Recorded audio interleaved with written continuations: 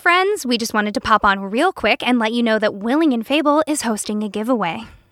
The randomly selected winner of this giveaway will have a $50 donation made in their name to the organization of their choosing, either the Bail Project, the NAACP, the Okra Project, the ACLU, or Black Lives Matter. What do people have to do to enter this giveaway, Tracy? All you have to do to enter is rate, comment, and subscribe to Willing and Fable on Apple Podcasts. Where will we announce the winner? We're announcing the winner on July 1st on Twitter, Instagram, and Facebook. So keep your eyes peeled, rate, review, and subscribe, and we'll see you soon. Okay?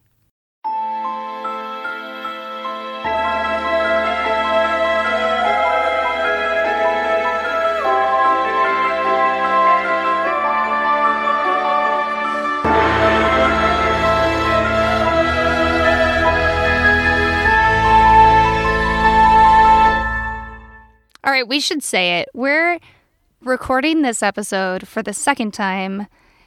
Tracy is sitting in an overheated closet, and I am holding a frozen solid chicken breast in my burned hand. So you could say that we are surviving, not thriving at the moment. Ugh. My resting heart rate is 95 right now, so. It went down!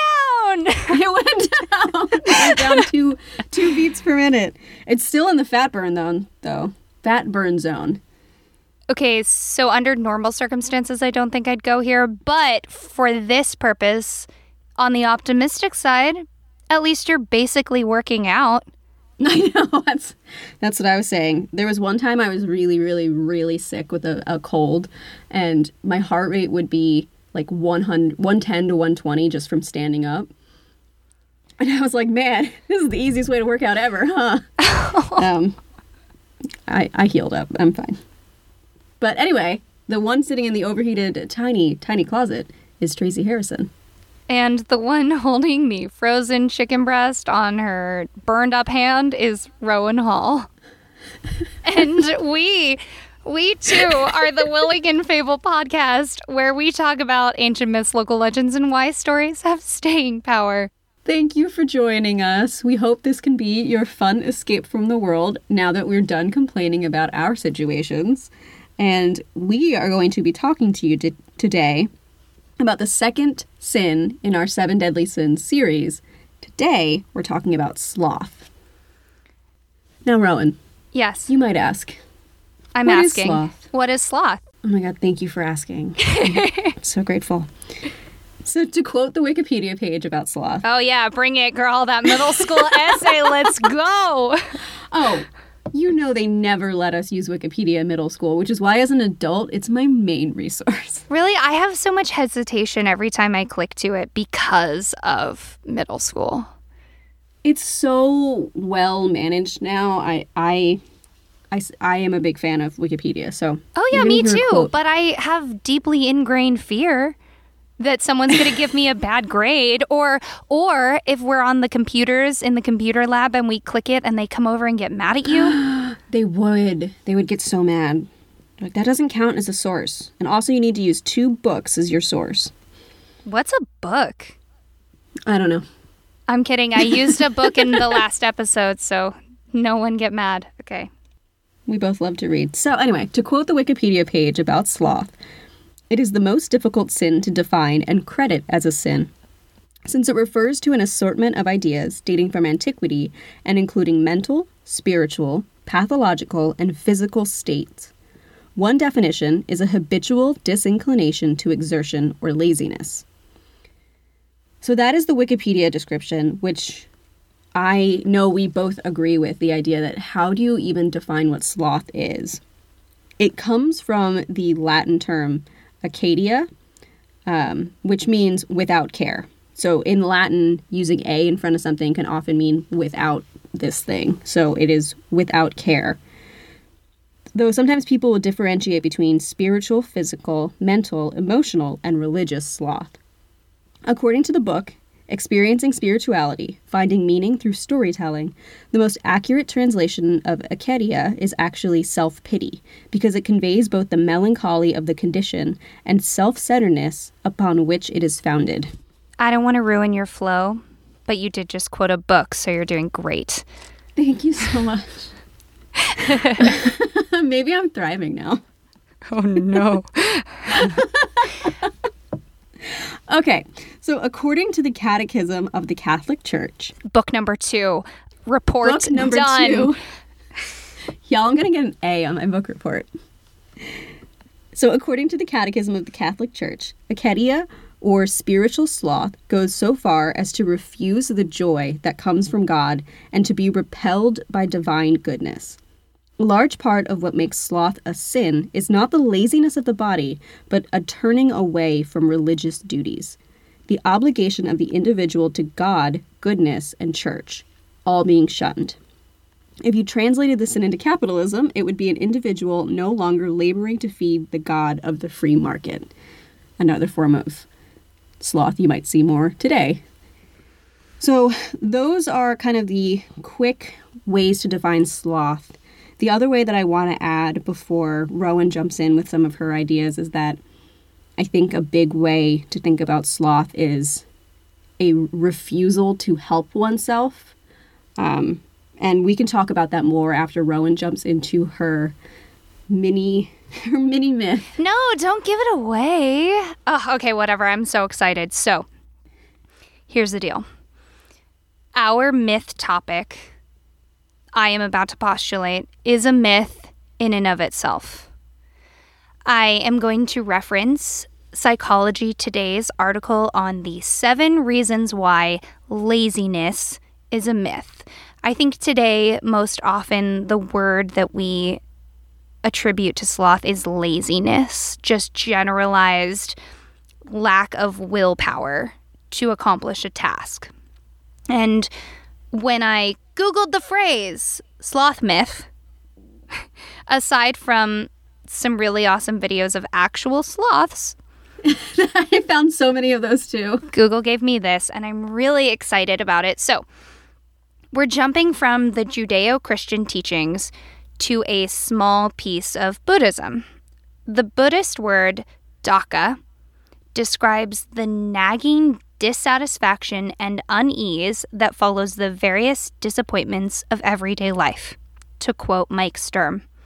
In his article for Medium, Sturm acknowledges that this disappointment is often the trigger that causes us to view others as lazy. He goes further to say that calling someone lazy is a lazy thing to do. I'm really glad we're talking about this at the time of quarantine. Mm-hmm. We are recording this in quarantine land. I cannot promise you will be hearing this in quarantine land, but I'm sure it will still be on your brain. So, the dictionary definition of lazy is a disinclination to expend effort or energy.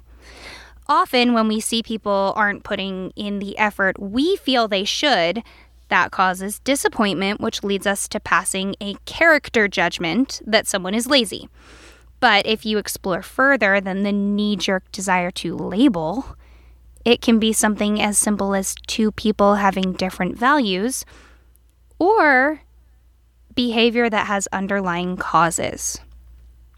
Licensed clinical social worker Laura D. Miller lists 7 causes behind procrastination and avoidance: fear of failure, fear of success, fear of expectations, desire for nurture, need for relaxation as a means of passive-aggressive communication, and depression.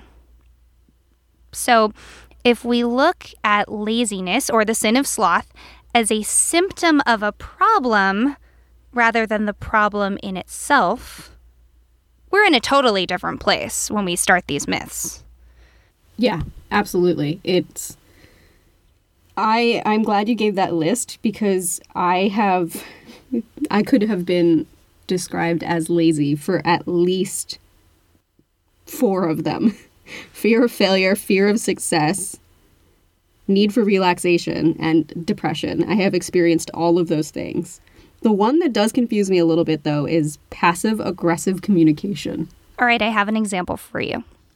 This is pulling directly from the Psychology Today article, though it is not an exact quote.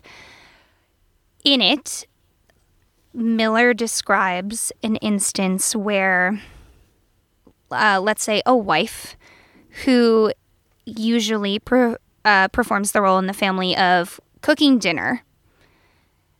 She has stopped cooking dinner and has stopped engaging in sexual activity with her spouse.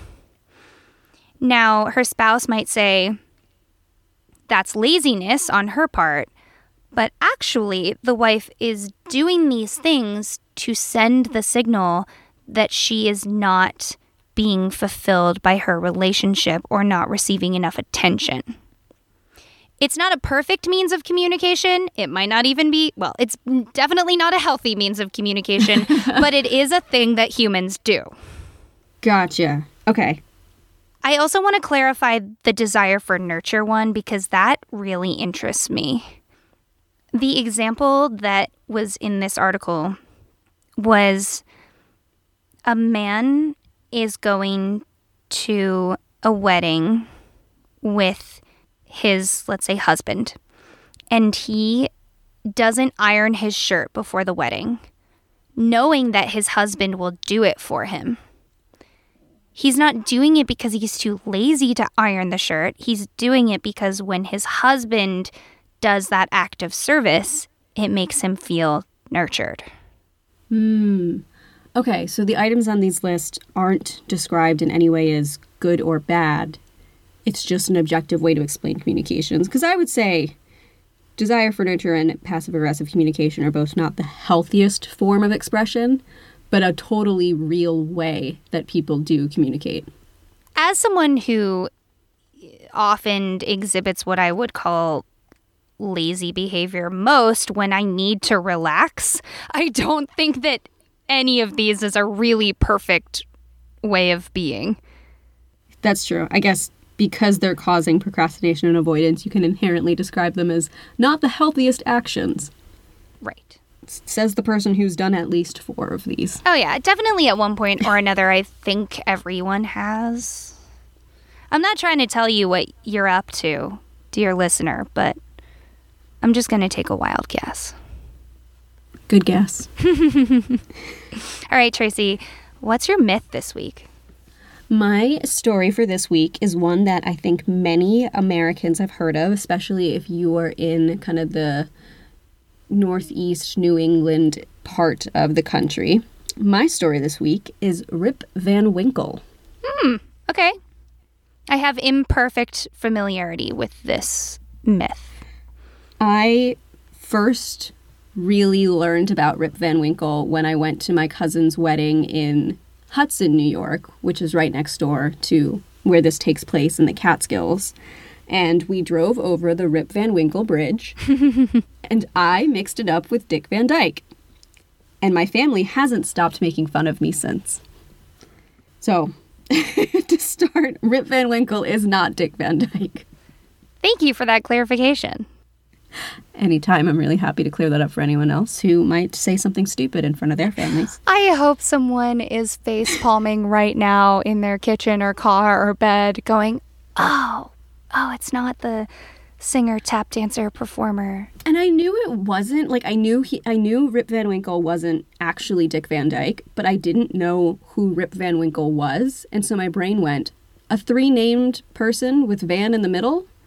Dick Van Dyke, he must also be an old actor. Like, that was where I went. I was wrong. So let's get into why. All right. If you've ever visited the Catskills in New York State, then you're familiar with the local legend of the area. Statues, murals, and even a bridge all memorialize this great American figure. This story, told by Washington Irving in 1819, is the story of Rip Van Winkle, and it is a classic American tale. Or so you'd think. Despite taking place in pre-Revolutionary War New York State, the story is actually based on an old, either German or possibly Celtic folktale. This story begins in the year 1796 in the village of Catskill in upstate New York, where our main character, Rip Van Winkle, is a relatively happy man. He finds joy in wandering the woods, chatting with the locals, telling stories to children, and, most importantly, avoiding any and all work or responsibilities. Despite his idleness, he is well loved by the people in town who find him to be a colorful local character. His wife, however, Dame Van Winkle, is not impressed by his mirth and merriment and constantly chastises him to stop being so idle. In order to avoid her constant nagging, Rip would often take his dog Wolf and walk 9 miles westward to the Catskill Mountains, where he would hunt, lounge, fish, drink, smoke, do whatever it was that pleased him. On one autumnal day, Rip Van Winkle makes the same trek with his dog. This time, however, he sees a strange, very short, very round man on his walk. The man is silent, standing in front of Rip without a word. He is wearing a steeple hat with a long belted coat and heavy boots. However, it wasn't his clothes that drew Rip's attention. No, it was his face, green and ghastly, with unmoving eyes that glimmered in the twilight sun. The dwarven man was holding a keg and, with a wave of his arm, motioned for Rip to help him carry it up the mountain. Rip Van Winkle obliged, and he picked up the barrel and followed the strange man. As night fell, they emerged onto a plateau where Rip saw a group of even stranger men, all dressed as though they were from a time centuries past. All of them shared the same ghastly face, and not one of them spoke a single word. Instead, they all played a game, specifically the game The 9 Pins, each rolling a rock into the pins, and sometimes just watching as the rock fell over the cliff edge and crashed like thunder on the way down. Rip Van Winkle was deeply unsettled and looking for a way to leave this strange place when one of the dwarves tapped the keg and offered a drink to Rip. Not one to decline such an offer, Rip took the cup and drank the most incredible schnapps he'd ever tasted, and he'd tasted plenty. He felt warm, calm, and then unbelievably sleepy. Overcome by this urge to sleep, he rested his head on a stone, stretched out his legs, and went to sleep. In the morning, sunlight spread across the earth, and the morning light warmed the air. Rip Van Winkle sat up, stretched out his arms, which were stiff from sleeping on the ground, and looked around. But his dog Wolf was nowhere to be seen. Confused, he stretched out and reached for his gun. He noticed that it was rusted, and as his hand closed around it, the metal crumbled into pieces in his hand. That's when he noticed his clothes. Rotten and moldy, they fell from his body in rags. As his eyes traced over his decrepit appearance, he noticed a long, white beard falling from his chin. Even more confused and now very concerned, Rip Van Winkle stood up and felt his now old bones ache in the process. He made his way down the mountain as quickly as his stiff body would allow, and was shocked to see that the village he once knew was nothing like the one that stood before him now. The buildings, the meadows, the fields, even the people, all of them were different. Maybe this was a different place. But no, he knew his way too well to get lost. This was a journey he'd made many times before. So he made his way back to his home, expecting to see his wife at the gate, ready to smack him over the head and give him a stern talking to, but instead he found an empty house that was long since abandoned. So he made his way towards the tavern where, despite the new sign, he recognized the old building. As he stepped inside, he asked about the people he knew from the village, and one by one, he's told they are long since dead. Some died in a strange war. Another townsperson asked Rip Van Winkle how he voted in the recent election. Voted, Rip thought. What could he mean? "I am a faithful subject of King George III," he said in reply, causing shock and anger amongst the townsfolk. Anger spread through the tavern. Murmurs and whispers about the traitor in their midst began to spread. That is, until an old woman stood up and said she recognized Rip Van Winkle. "That man," she said, "is Rip Van Winkle." "Impossible," cried out another. "Rip Van Winkle is right over there." He pointed just outside the door, where Rip saw an image of himself when he was young and easygoing. The young man walked into the tavern just as casually as Rip used to do so often. "That is young Rip," the woman explained. "This is his father, the one who went into the woods 20 years ago and disappeared." Rip Van Winkle was shocked. 20 years? He'd been asleep for 20 years? As the shock slowly began to wear off, Rip realized the reality of his situation.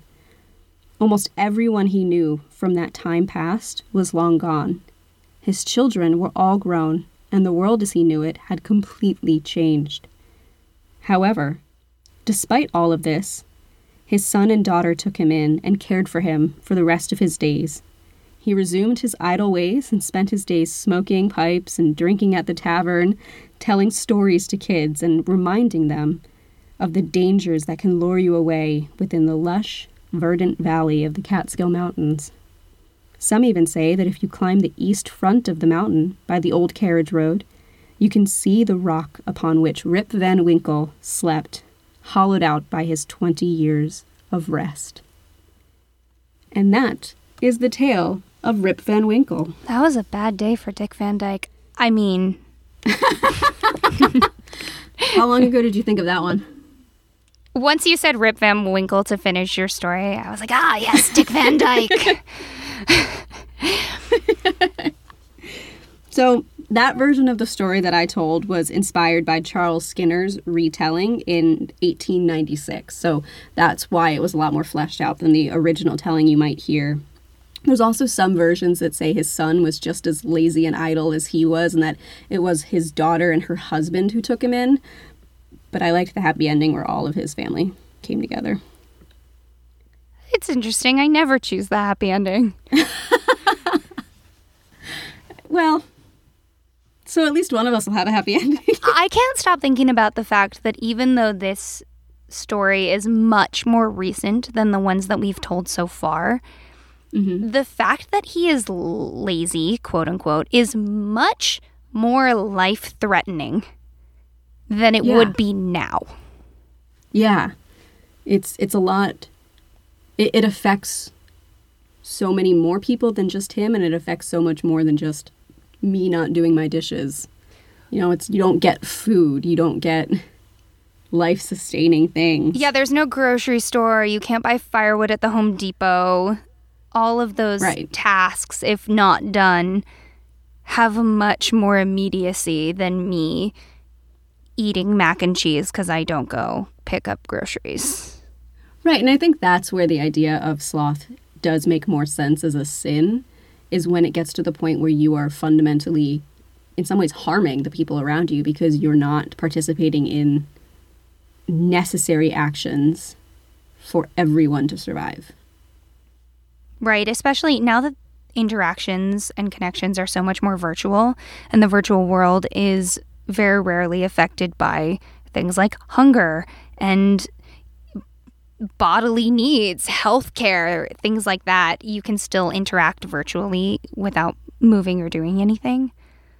Yeah, and I'm going to go on a bit of a tangent because this is just something that I think about a lot because so many of our interactions are virtual, and I think during this time of quarantine, people understand it a little bit more. But for years now, if my mom would call me up and say, "Do you want to come over for dinner?" And I'd say, "Oh, well, I have plans with people online." That wasn't a valid reason.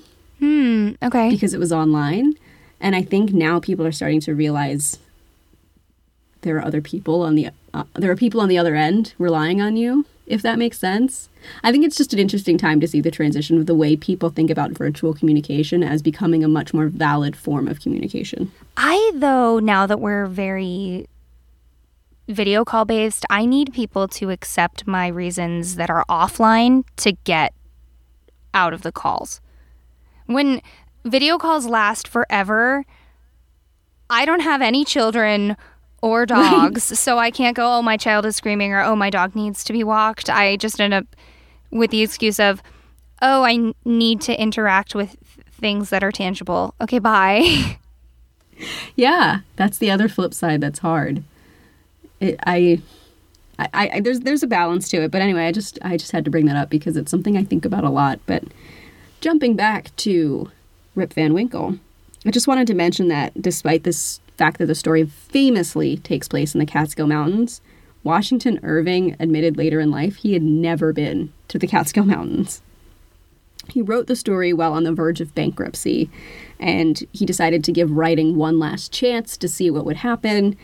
And fortunately, the story was a rousing success when it was released in the United States. The Tale of Rip Van Winkle went on to become a play in London in 1895, but Broadway in 1866. In 1896, Joseph Jefferson famously played Rip Van Winkle in a series of short films. So if you ever Google Rip Van Winkle, you'll probably see photographs of Joseph Jefferson with a long beard sitting on a rock in his performance as Rip Van Winkle. I would love to see a Broadway production at that time. In 1866. Can you imagine? Could you imagine? What does Broadway look like in 1866? I can guarantee that there was no massive Duane Reade in the middle of Times Square at that time. Past that, I know nothing. I know nothing. Yeah. So that would be a really specific but really fun time travel experience. I don't think that is when I would choose if I could have a time travel experience, but I'm not ruling it out. Good way to frame it. I agree. So with Rip Van Winkle, there are far too many songs, movies, TV shows, comics, animations, poems, etc. about this character to list, but it is safe to say that this story has had a lasting impact on American storytelling. The last fact I want to share about Rip Van Winkle is that there is a bourbon named Old Rip Van Winkle produced by the Sazerac Company, and Pappy Van Winkle's Family Reserve is the flagship brand of bourbon whiskey owned by the Old Rip Van Winkle Distillery, which is distilled and bottled by the Sazerac Company. Okay, I definitely choose getting to drink those whiskeys over going back in time to... Yeah. Oh, especially because they are fancy whiskeys. How fancy? A bottle of Old Rip Van Winkle 10-year will run you $70.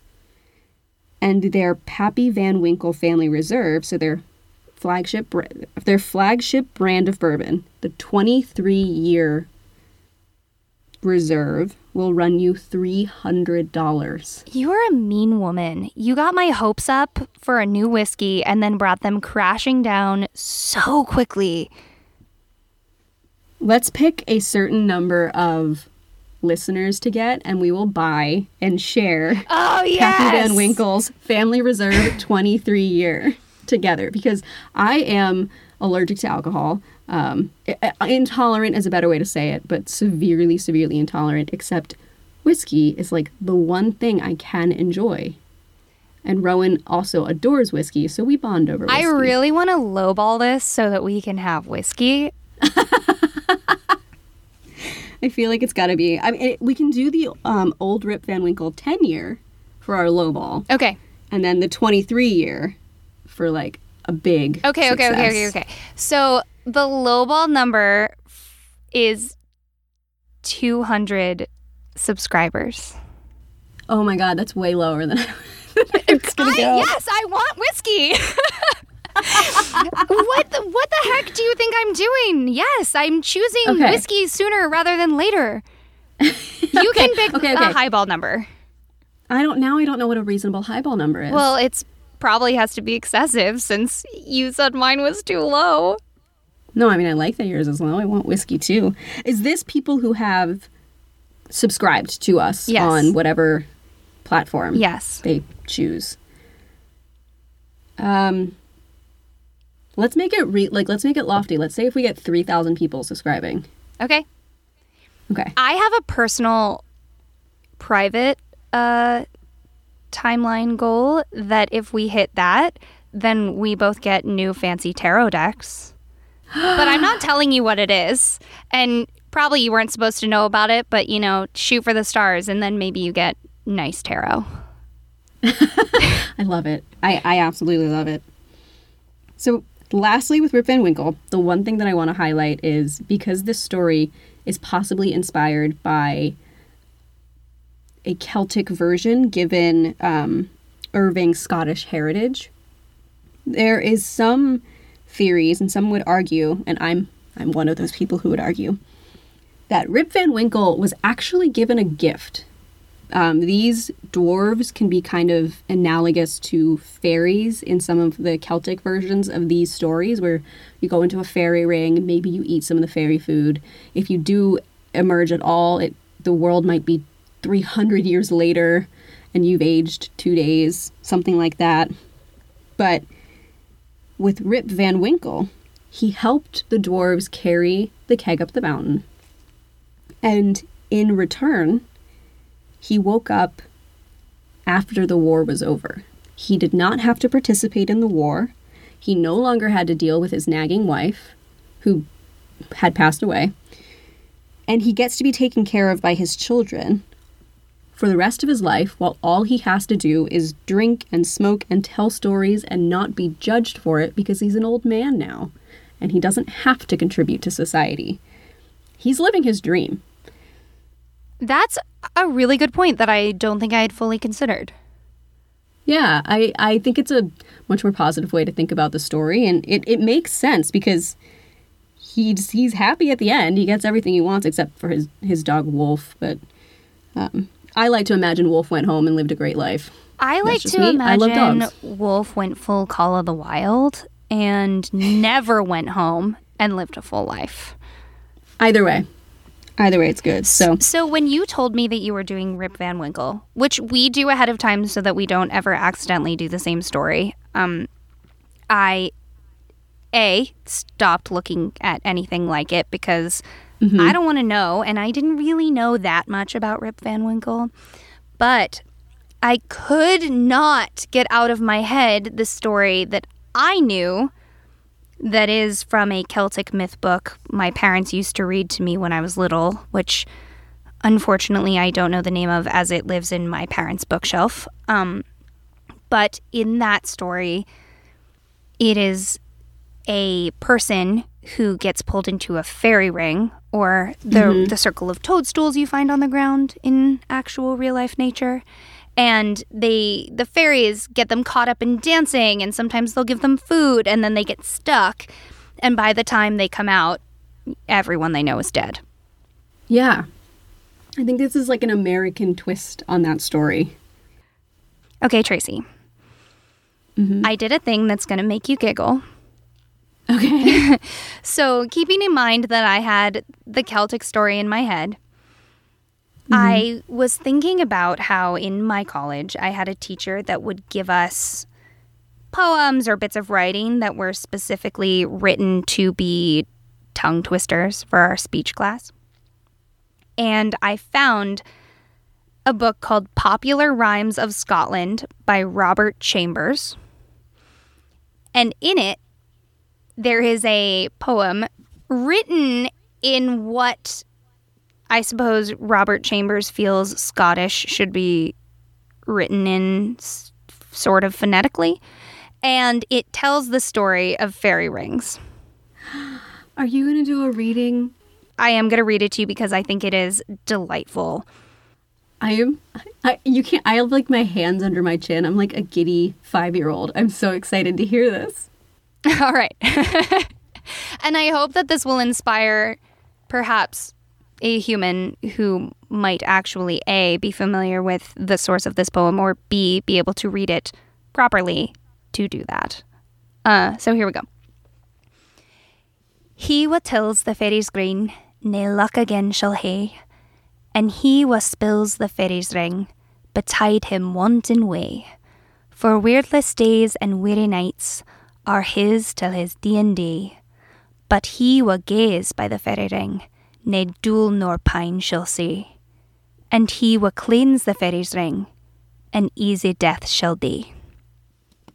That was so good. Oh, God, don't clap. No. But I thought it would be fun because all of these myths come from somewhere and many somewheres. And it's interesting to see the various ways that they trickle down, including short poems and the Catskill Mountains. So I love that. And I might just clip out the part where you do that reading and play it on repeat, because I think the sound of, a Scottish accent reading that rhyming poem and that the whatever rhythm you told it with, it's just the most beautiful thing. I love it so much. Well, 200th person who probably maybe luckily subscribes to this podcast so that we can have whiskey. I hope you're from the British Isles and you will read that poem properly and send it to us as a whiskey present. All right. So that is Rip Van Winkle. Rowan, please share your myth with me. All right. My story today is, at best, only loosely based on the theme of sloth. Sloth makes me think of sleep. And the long and short of it is that this is our podcast and I can do what I like. Yes, you can. I approved it, so we don't care what you think.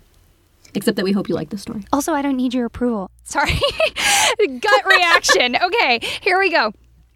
I found this story. I could not get away from it. I told Tracy I was doing it, and here we are. I am going to tell you the version of Sleeping Beauty that existed before Disney made it family-friendly in 1959. We begin with the story of Sleeping Beauty that went by the name Sun, Moon, and Talia. It was one of the 50 stories included in an anthology by Italian author Giambattista Basile. This is a 1634 book titled The Tale of Tales, or Entertainment for Little Ones. It included early versions of Cinderella, Snow White, Rapunzel, and of course, Sleeping Beauty. In the 17th century, Charles Perrault used it to write Mother Goose tales, and in the 19th century, the Brothers Grimm used it for their own work. But for this telling, we are definitely using the source material, and my friends, this is a really dark story. Our story today deals largely with themes of sexual assault. In the old times, when wishing was still effective, there lived a powerful lord who was enamored with his brand new daughter, Talia. He did not hesitate to bring all the wise men and every astrologer to the newborn's bedside to predict her future. The men met, they considered, and they came together in darkened rooms and murmured by candlelight until they were able to cast her horoscope. They said, "When young Talia becomes a maiden, she will be gravely injured by a splinter of flax." Well, the powerful king would not have it. He moved with her to one of his countryside mansions and forbid flax, hemp, and similar products from entering his home. As she grew, he kept his beautiful daughter under strict watch and much preferred Talia stay at home where he could be sure no harm would befall her. It was one of these lonely days in the mansion, staring out the window into the world, that a particular sight struck Talia. Outside was an old woman. She was spinning, a craft foreign to Talia, and the distaff and twirling spindle held her in rapt fascination. She called out to the woman, inviting her into the mansion so that she might teach the princess how to do her odd work. "Yes, milady," the old woman replied, bowing her head. "After all, when the daughter of the king calls, you answer." So, the spinning woman came in to teach the young maiden about her work, and she was shocked that the girl wasn't practiced in spinning herself, or at least familiar with the tools. Talia held the long distaff in her hand, twirling the flax between her fingers in giddy curiosity. And so it was that the prophecy came to pass.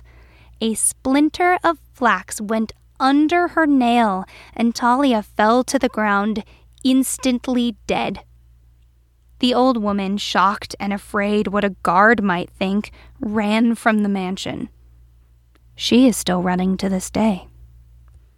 Upon finding his fallen daughter, the king was racked with grief and could not be consoled. He demanded that Talia be laid in her bed as if asleep, underneath a canopy of flowers.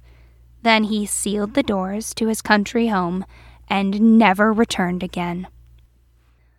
One day, a long time later, another king happened by the mansion while out on a hunting trip. One of his falcons, the most disobedient, had flown off, and he and his party were looking for the creature. The king went to knock on the door, believing that kind inhabitants must live inside such a massive, beautiful home. He knocked and knocked, but only the sound of his pounding echoed through the empty rooms. The king demanded that his secretary bring over a vintner's ladder so that he might climb inside the home to see if anyone was about. After all, every person in the land should answer the calls of a king when he knocks. He searched every room to no avail. The entire home looked as if it was left merely for an afternoon, but the cobwebs collecting in each corner belied that story. Frustrated, and now dusty, the king entered the last room to find Talia lying in bed as if asleep. But she was not asleep, the king realized. The grave stillness of her chest and the pallid tinge to her skin proved the truth of her state, and yet the king was enraptured.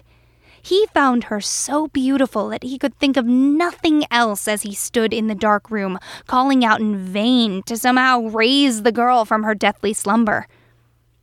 The blood was pounding in his veins when he went over to the bed.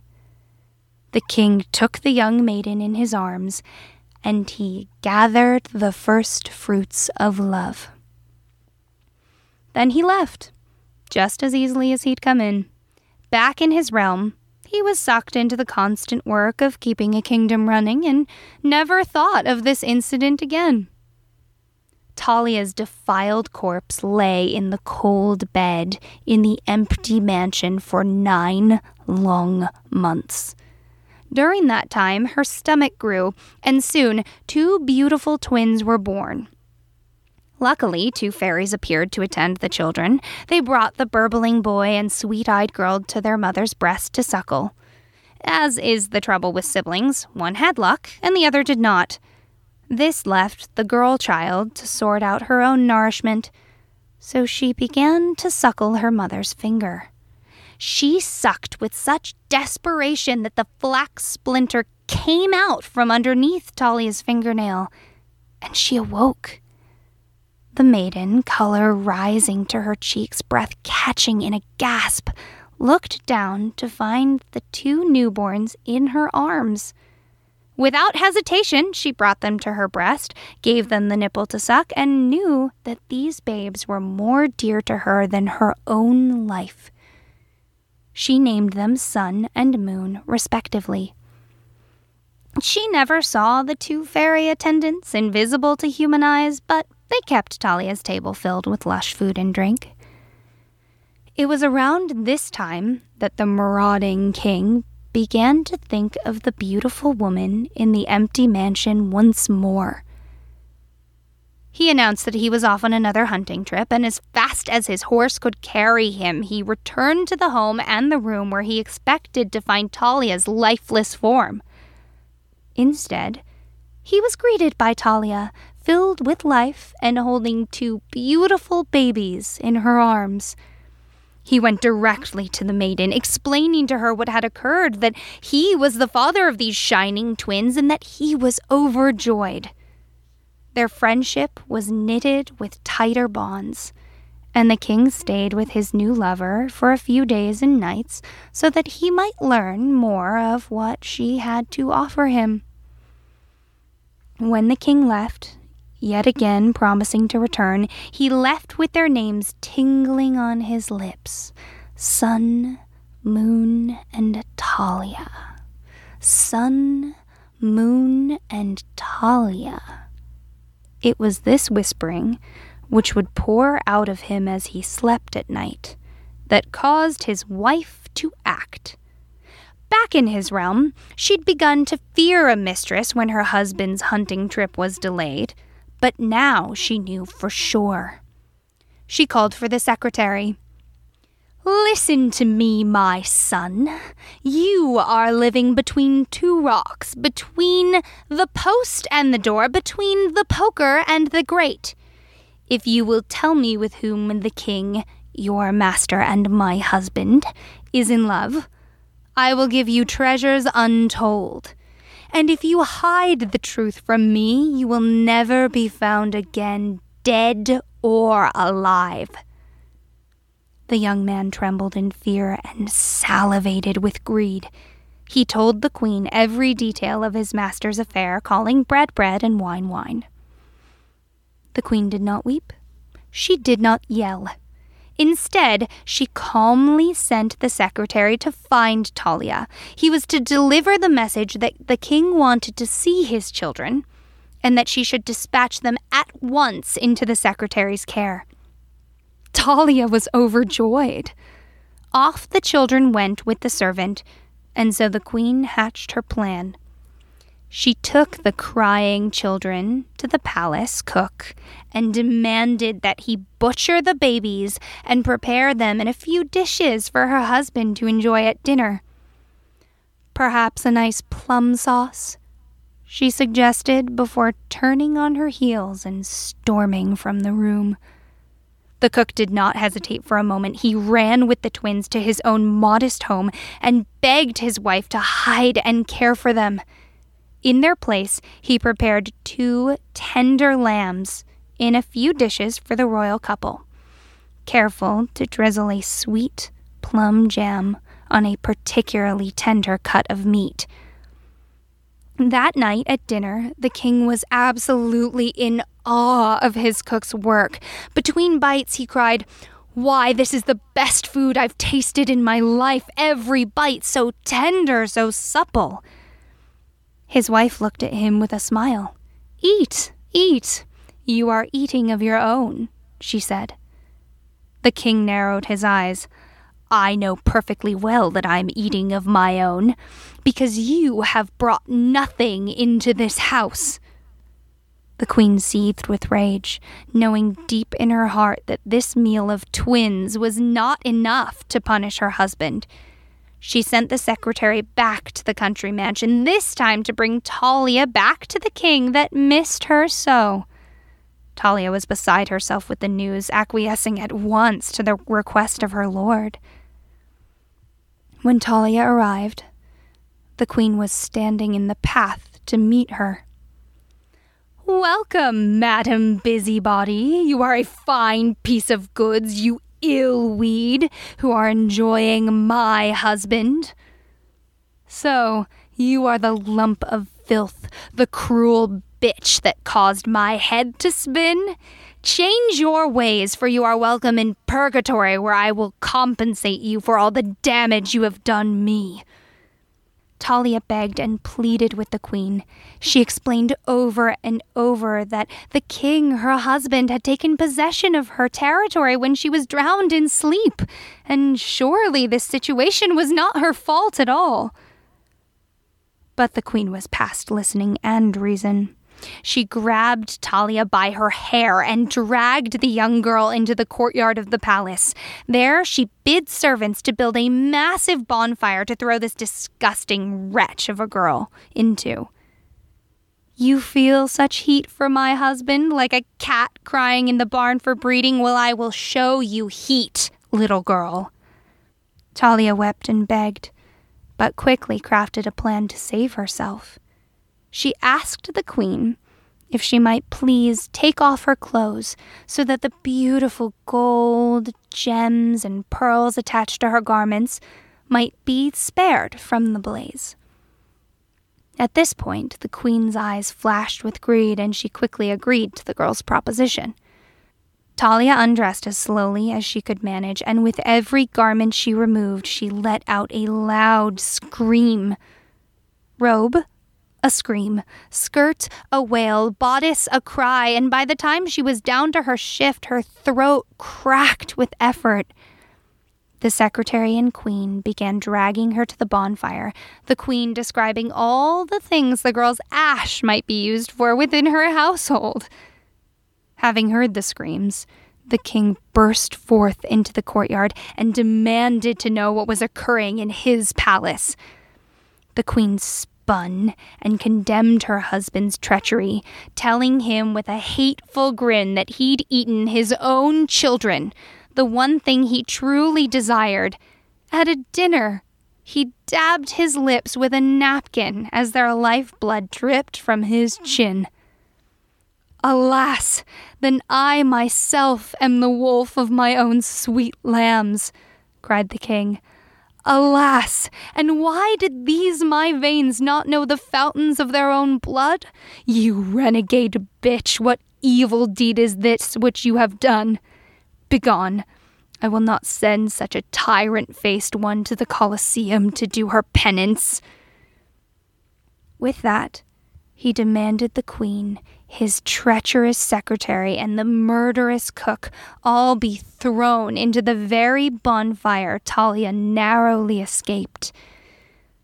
The cook threw himself to the king's knees, pleading with the monarch to believe the truth of the tale, that he'd saved the precious babies and they were carefully tended to even now by his loving wife. The king was quickly taken by a hopeful joy and sent for the cook's wife, and only when he held the twins and Talia in his arms, and the queen was forced to witness the king's joy with his new family, only then he sent the traitorous woman into the bonfire. The king made the cook a chamberlain for his bravery. He married Talia, and never tired of kissing the heads of each of his loves. Sun, moon, and Talia, he would repeat, punctuating with his affection. And that just goes to show, those whom fortune favors find good luck even in their sleep. I want to start off by saying in that version of the story, I specifically kept quotes from the translation I read of the original work. For example, those whom fortune favors find good luck even in their sleep, or the way the queen describes her as Madame Busybody, calling her a lump of filth and a cruel bitch, and the way that Talia pleads that she was taken while drowned in sleep, and perhaps most importantly, the way the king's rape of Talia is described as him gathering the first fruits of love. I think it is important to include those because it shows a lot about the perspective of the author and the time that it was written. And I also want to highlight that this book was written for children. Right. It's so much darker than the Disney version we show to children today. In fact, the only real similarities are the connection with the spindle, not even the hay, but the spindle. The fact that there are fairies who help out the main character, and then sleep, except in this version she's actually dead. She's not asleep, so there are actually a couple places that some of the elements from this version of the story, from the Disney version, many of the versions might have come. There is a French collection of romance stories called, pardon my English, Perceforest. It was composed between 1330 and 1334, and the characters dramatically differ, but it includes both unconscious rape and enchanted sleep. And then if you go back even further, some people link Sleeping Beauty to the 13th century Icelandic legends in the Volsunga saga. This was a collection of epic poems that tell many of the historic and cultural events from the migration period that happened in Central Europe from 400 to 800 AD in that story, there are sleeping maidens, briars of thorns, and abandoned castles. And then another interesting source in Sleeping Beauty, the name Aurora, which was not in this version, actually comes from Tchaikovsky's ballet titled Sleeping Beauty, in which the female lead is called Aurora. Because isn't there also a version where her name is Briar Rose? Yes, there definitely is. There are a lot of versions in which the story has been made for more family friendly, but I specifically wanted to tell this version because when I hear about the Disney movie, this is where my brain goes. Right. And I think that it's interesting to see the way we have adapted stories based on our needs. Many scholars believe that this story, Sun, Moon, and Talia, was actually instruction for daughters and parents. Come again? Yeah, okay.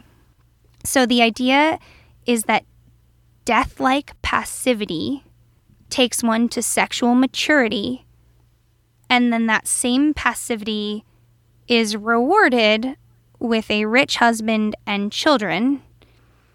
And then, of course, some people reference the idea that the father is desperately trying to keep his daughter away from the world and keep her from a bloody curse that happens when she reaches sexual maturity. I don't know how I feel about that. But I read it in a few places and thought it was worth considering. Yeah, it's worth mentioning whether, we can't know for sure. I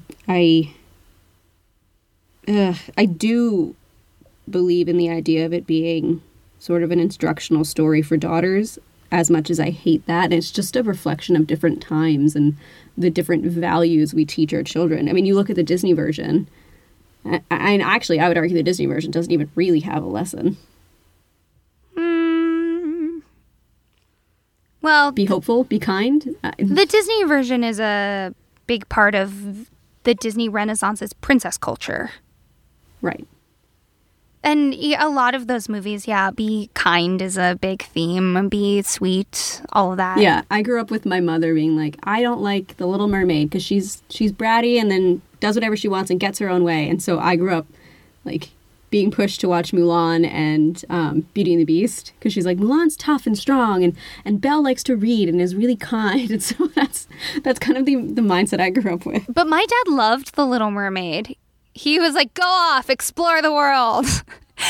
Many people do. It's just my mom has always been against. I mean, more than any other, The Little Mermaid has been the one that she's the most frustrated by because she's like, I don't like the lesson it teaches you. Which she raised 5 daughters, so I think she had to be careful about what lessons we learned. Good point. Oh, I also want to include a quote from the Orlando Sentinel. Okay. Children's literature wouldn't become popular until the late 17th century, and Charles Perrault, that's the later version of Sleeping Beauty, was providing stories for the French aristocracy in Parisian literary salons and providing modifications to the narratives to promote his belief in the superiority of the ruling nobility and the nation's Roman Catholic Church. I wanted to include that because that's the second iteration that I mentioned, and you see again that he modified the story to specifically appeal to the audience. Oh. It's just something we see in a lot of stories that I mean, there is no such thing as a reliable narrator because all of these stories are built for their times and for specific audiences, and that is a perfect example of it here. Yeah, and the idea being that children's literature wasn't profitable for a long time. And of course, books are expensive. I remember taking a history class in high school where we watched an entire documentary that said the printing press is the single invention that changed human history the most because it made information easy to disseminate. So if previously people were spending years and years and years handwriting out books. Why are they going to handwrite out books for children to enjoy at bedtime? Right. And that's why so many stories were told orally. And so you'd only hear them. And it's also why we've lost so many tales, because only the ones that are written down survived. But it was a great effort to write them down. Right. When I wrote this version of the story, I originally wrote it with Talia having dialogue. And then I went back and read the original and realized that she never speaks in her own story. Oh, I didn't even notice that. So I specifically took out the dialogue I had written. I went back and plugged in the translations that I read and gave them to the other characters. And I made the choice to give the old spinning woman dialogue rather than Talia. And that just speaks to her lack of agency in the entire story. I think that's a really important part of this story. And it's a lot of what I saw when I have read and watched different versions of Sleeping Beauty that are even more modern. I mean, name one major character trait of Sleeping Beauty from the Disney movie, the most modern one that we have. Tracy, she's beautiful. I mean, even I don't know if you saw it. I don't even think I've seen it. The Maleficent movie. Does she have a personality in that one? Yeah, she's willful in that one. And I think in the original Disney, if I'm remembering it correctly, she's also supposed to be willful because she constantly is trying to go out into the forest and the fairies don't want her to. I'm not the most familiar with that particular Disney version because, again, I always choose the dark ones, but... Yeah, it was never my favorite. I didn't find a lot to connect with it. I love a good Disney movie, but I really like going back to the source material, and that will probably happen again on this podcast because there's a lot of good source material. Oh, yeah, absolutely. Speaking of The Little Mermaid. That one's a really good one. That is a very, very different origin. I call dibs. I don't even know when we'd use that for an episode, but I'm dibbing it out. Dibs. Shotgun. I'm just kidding. We can duke it out later. I also know which episode it would go in, and you're going to... Well, you gave me Tiamat, so I'll give you The Little Mermaid. I probably won't want it by the time we do it. I'll have read something else, let's be honest. So true. Oh, no. All right. Well, now that we are stuck in an environment where sloth is in some ways necessary and in some ways very important and in some ways also destructive, how do you feel about it? Just the subject in general. I think we've come to a place as a society where we see sloth really differently. I think when you see someone sitting around, not interested in participating in anything, you go more towards, are they suffering from depression? And if so, that's a valid reason to not feel able to do things while you're working through it. For me, personally, I've started thinking of sloth as someone who isn't willing to try to fix those problems. So if there's a deeper reason, whether it's fear of failure or passive-aggressive communication, depression, causing what could be considered laziness or sloth, and you recognize that and choose not to take the actions to fix it, for me, that's the sin. That's the part that is, I don't want to say unforgivable, because it's not unforgivable, but that's where the problem comes in. It can feel pretty unforgivable when you're in a moment of frustration. Yeah. Yes. What about you? What are your thoughts? I am someone who always has to be busy, and I feel deep guilt when I'm not. So I don't know if I have cohesive thoughts yet, but I will say after we record this podcast, I am going to channel my inner sloth and relax for a bit. You deserve it. I'm going to take a moment, a little time to hang out and relax.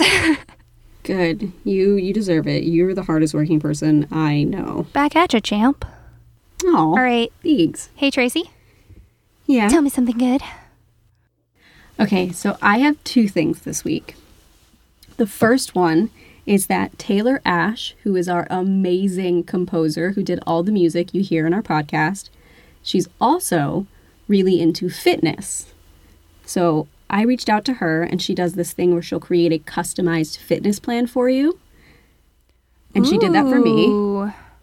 It's awesome. It kicked my butt. I am so sore, and I did it today. I did so many squats that walking up the stairs to come to my podcast loft was a challenge. And it's not even the next day. It's the same day that I did the squats. Ooh, I want to talk to her about that. It's awesome. So she fully personalized it to whatever equipment I have, because I have a lot of stairs in my townhouse because it's narrow and tall. She incorporated that in, so I have to run from the basement to the loft as part of my cardio. Cool. So it's just given me really good motivation to feel good about myself again and to start getting back into exercising, which I just stopped doing. The other one is that the day that we're recording this is my good dear friend Tim's 30th birthday. So I usually refer to him as my brother-in-law because it's just an easier way to frame it, but he's actually my sister's boyfriend. He is. Like, they talk about getting married and they're very, very close. So it's easier to describe him as like my brother-in-law than it is as just my friend or my sister's boyfriend. All that to say, it's his birthday and he's stuck in quarantine. So what we're doing is, because D&D is his favorite thing in the entire world, aside from horror movies, they're probably equal, if not D&D a little higher. We are having a horror-themed D&D session to celebrate his birthday with all of our friends. That sounds so fun. I wish I could be there. Ugh. I'm so excited. Can you tell me what character you're playing? Yeah, so it's in an established campaign. So it is my human barbarian named Vic, who is very dumb and just wants to be a big hero and hits things with her giant hammer. And she's also only like 4 feet tall. And so if anyone ever calls her small, it just sets off her temper and she starts attacking them. That's so funny. I just built a half-elf barbarian for a campaign I'm in because my other character died. And she is a 6 foot tall, 160 pound hottie of muscle, and she's just a meat shield. She's just my party's run in first. Oh, yeah. Get beat up champion. The 2 characters in my main groups are both, I call them my redheaded babies because they're both redheaded. But mine's redheaded too. Yeah. I have Vic, my dumb barbarian who's a meat shield, who's really stupid but happy about everything. And then Phaedra, my was once evil, has now shifted to true neutral alchemist, who's just a bitch and I love her. And my group now relies on her for a lot of things, which has become, it's nice to play a mean character that people still like, you know? Well, I recently read an entire article about how to play an evil aligned character in a campaign and still have it be fun for everyone. And I feel like you are really good at that. Thank you. It's really fun. Do you think she's ever going to convert to being good? No. No. But I got the whole group to bust out laughing when I was talking about another character, and I was like, I had her say well, they're not as warm as I am, and the whole group lost it. So that's my evil baby. But tonight's campaign is the one with Vic. It's the one that my friend Casey runs. It is all homebrew, and she does just the best job at storytelling and bringing in people. And the more you give her for backstories, the more she engages with it, and it's just the most heartfelt experience. And then Tim actually runs a horror campaign that we play every week.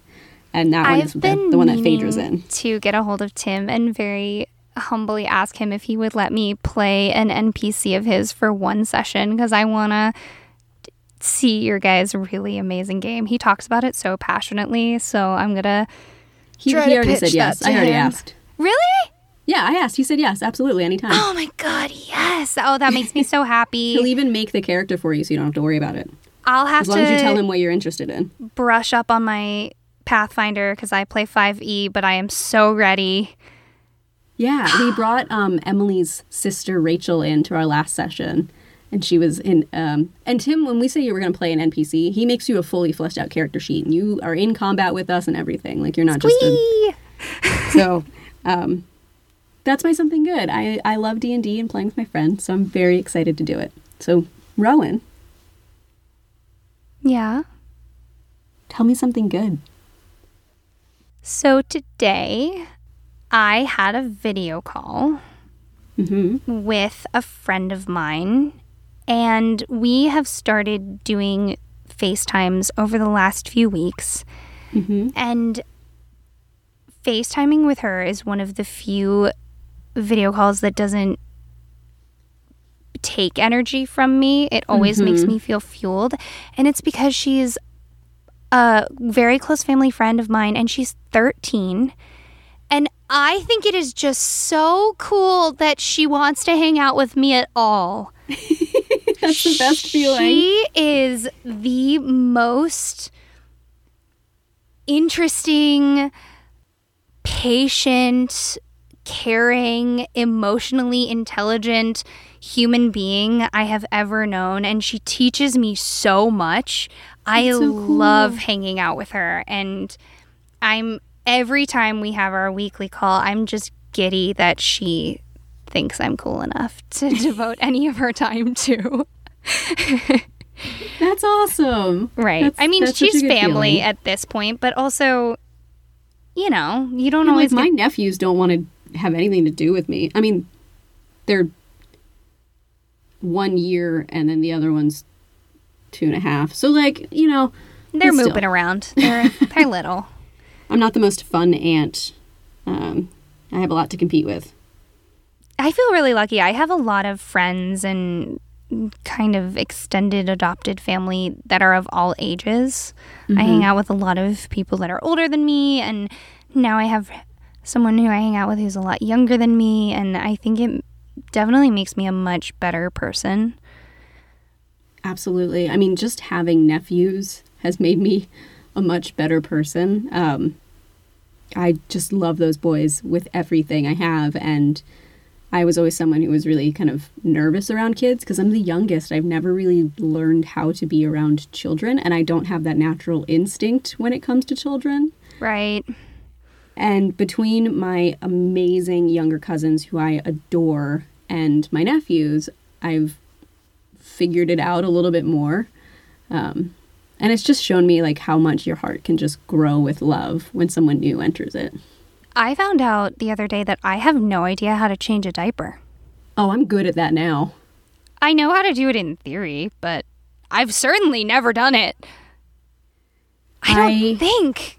God, every time I say that, I doubt myself, but I'd be very intimidated if anybody handed me a baby that needed their diaper changed. I used to be like, don't hand me a baby. And then when my first nephew was born, I held him for the first time and just started crying. And I was shocked. I was so afraid. Truthfully, I was afraid I was going to hold him and be like, oh God, I don't connect with this kid at all. It's just a baby.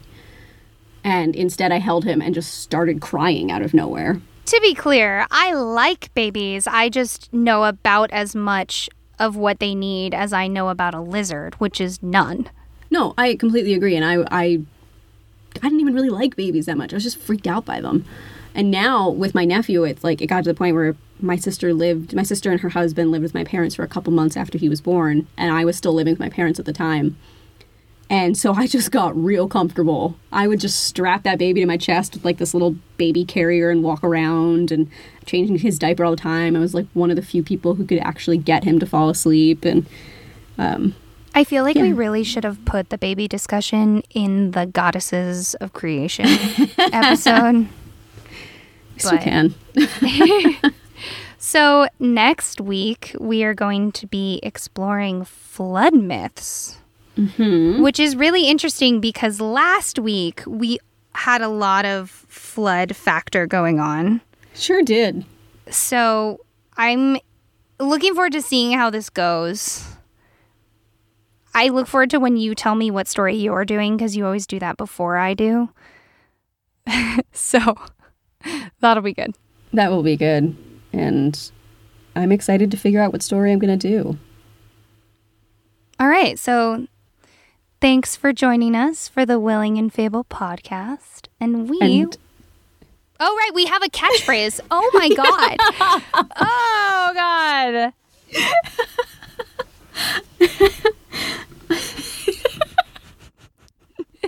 I'm losing it. Tracy, I'm going to need you to do the end instead. Thank you all so much for listening. We're going to wrap it up here. But remember, stories grow in the telling. So if you like what we're doing, tell a friend or tell a foe. And we'll see you soon, okay?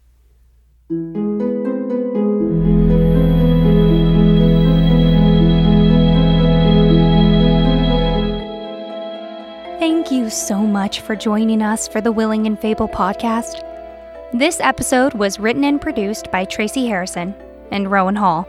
That's me. Our music was written and performed by Taylor Ash, and our logo is by Jamie Harrison. If you ever want to watch or read what we're reading, head over to willingandfable.com for our show notes, or find us at Willing and Fable on Twitter and Instagram to join the discussion. We hope you'll rate, review, and subscribe to our podcast on your favorite listening source. And of course, join us next time for another round of ancient myths, local legends, and stories with staying power.